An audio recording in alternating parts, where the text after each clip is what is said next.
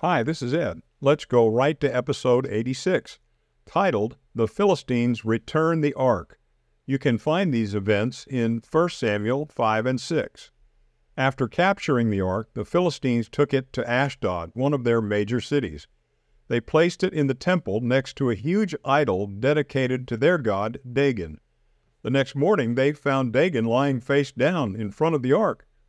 So they set the idol back up, but the following morning the same thing happened. This time, Dagon's head and hands were broken off. Soon, a lot of people in Ashdod began noticing painful tumors breaking out all over their bodies. Then many Philistines began to die, and rats began to overrun the countryside.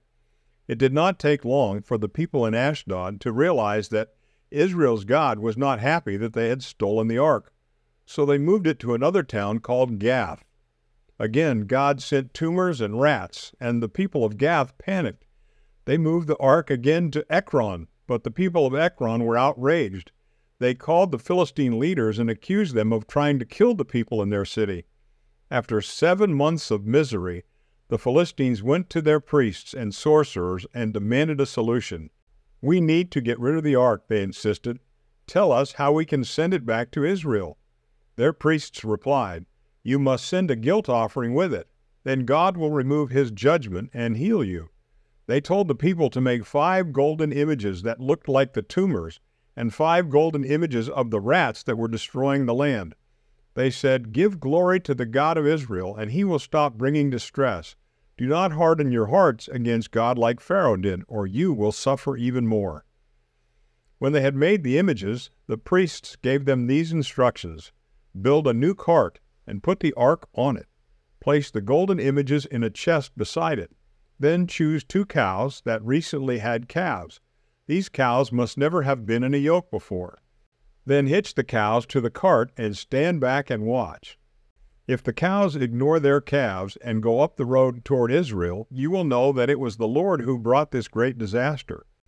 But if they follow their natural maternal instincts and refuse to leave their calves, then you will know that it was not Israel's God that caused all this suffering. It just happened by chance." So the men followed their priest's instructions.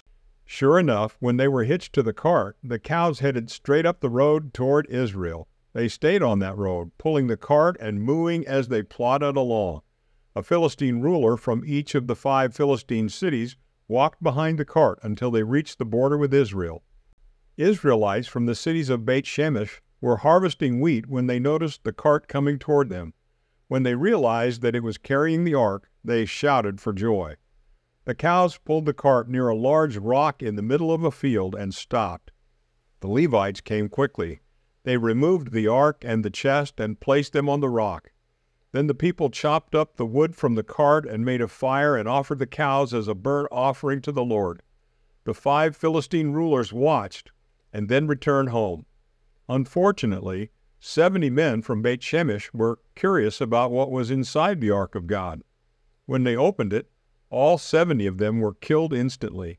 This caused great fear, but it also caused the Israelites to turn back to God and worship him as their sovereign, all-powerful ruler.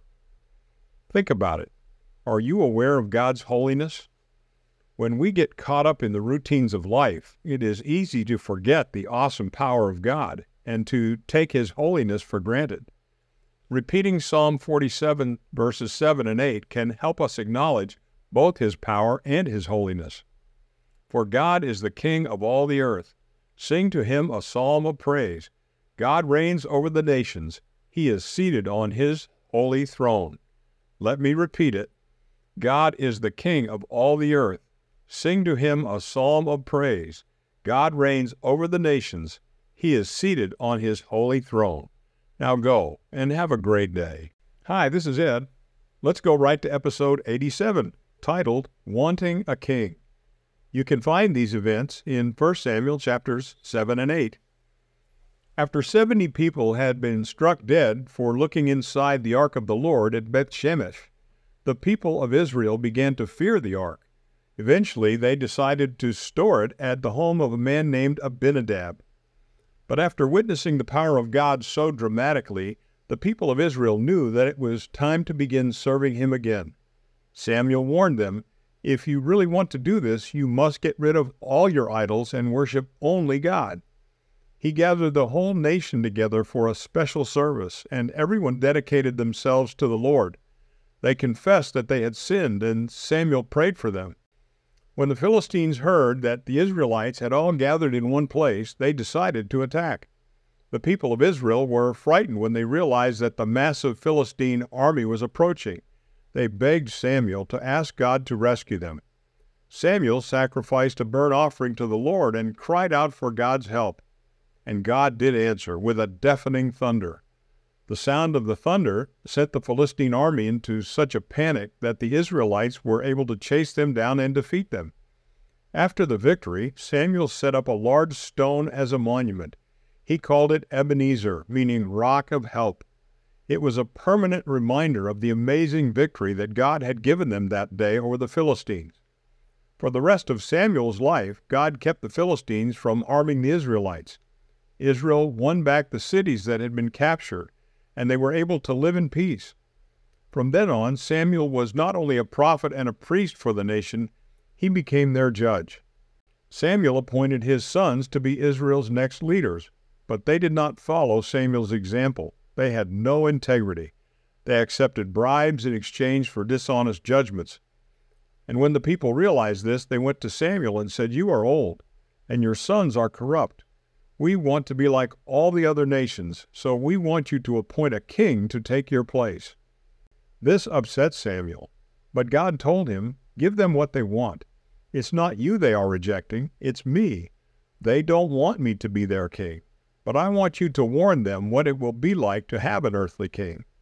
So Samuel stood in front of the Israelites and described how an earthly king would abuse them and take advantage of them. Samuel said, "He will take your sons away from you and make them serve in his military, and plow his fields, and work for him. He will turn your daughters into his cooks and bakers and perfumers. He will confiscate your fields and vineyards and give them to anyone he likes. He will tax you and take the best of everything you own for his own advantage. Meanwhile, you will get poorer and poorer. When you finally cry out to God for relief, he will not listen." Sadly, the people insisted that they wanted a king to lead them and fight their battles for them because they wanted to be like all the other nations. Again, God told Samuel to give them what they wanted. So Samuel sent everyone home and began to search for a king. Think about it. How easily are you convinced that you need to have what everyone else has, or that you want to do what they are doing? We get ourselves into difficult places in our relationship with God when we want to be like everyone else because a relationship with Him requires a life that is different from everyone else. We need to let Him lead us and embrace God as our King. We need to honor and praise Him just like David did in 1 Chronicles 29:11 when he said this, "Yours, Lord, is the greatness and the power and the glory and the majesty and the splendor. For everything in heaven and earth is yours. Yours, O Lord, is the kingdom. You are exalted as head over all. Wealth and honor come from you. You are the ruler of all things.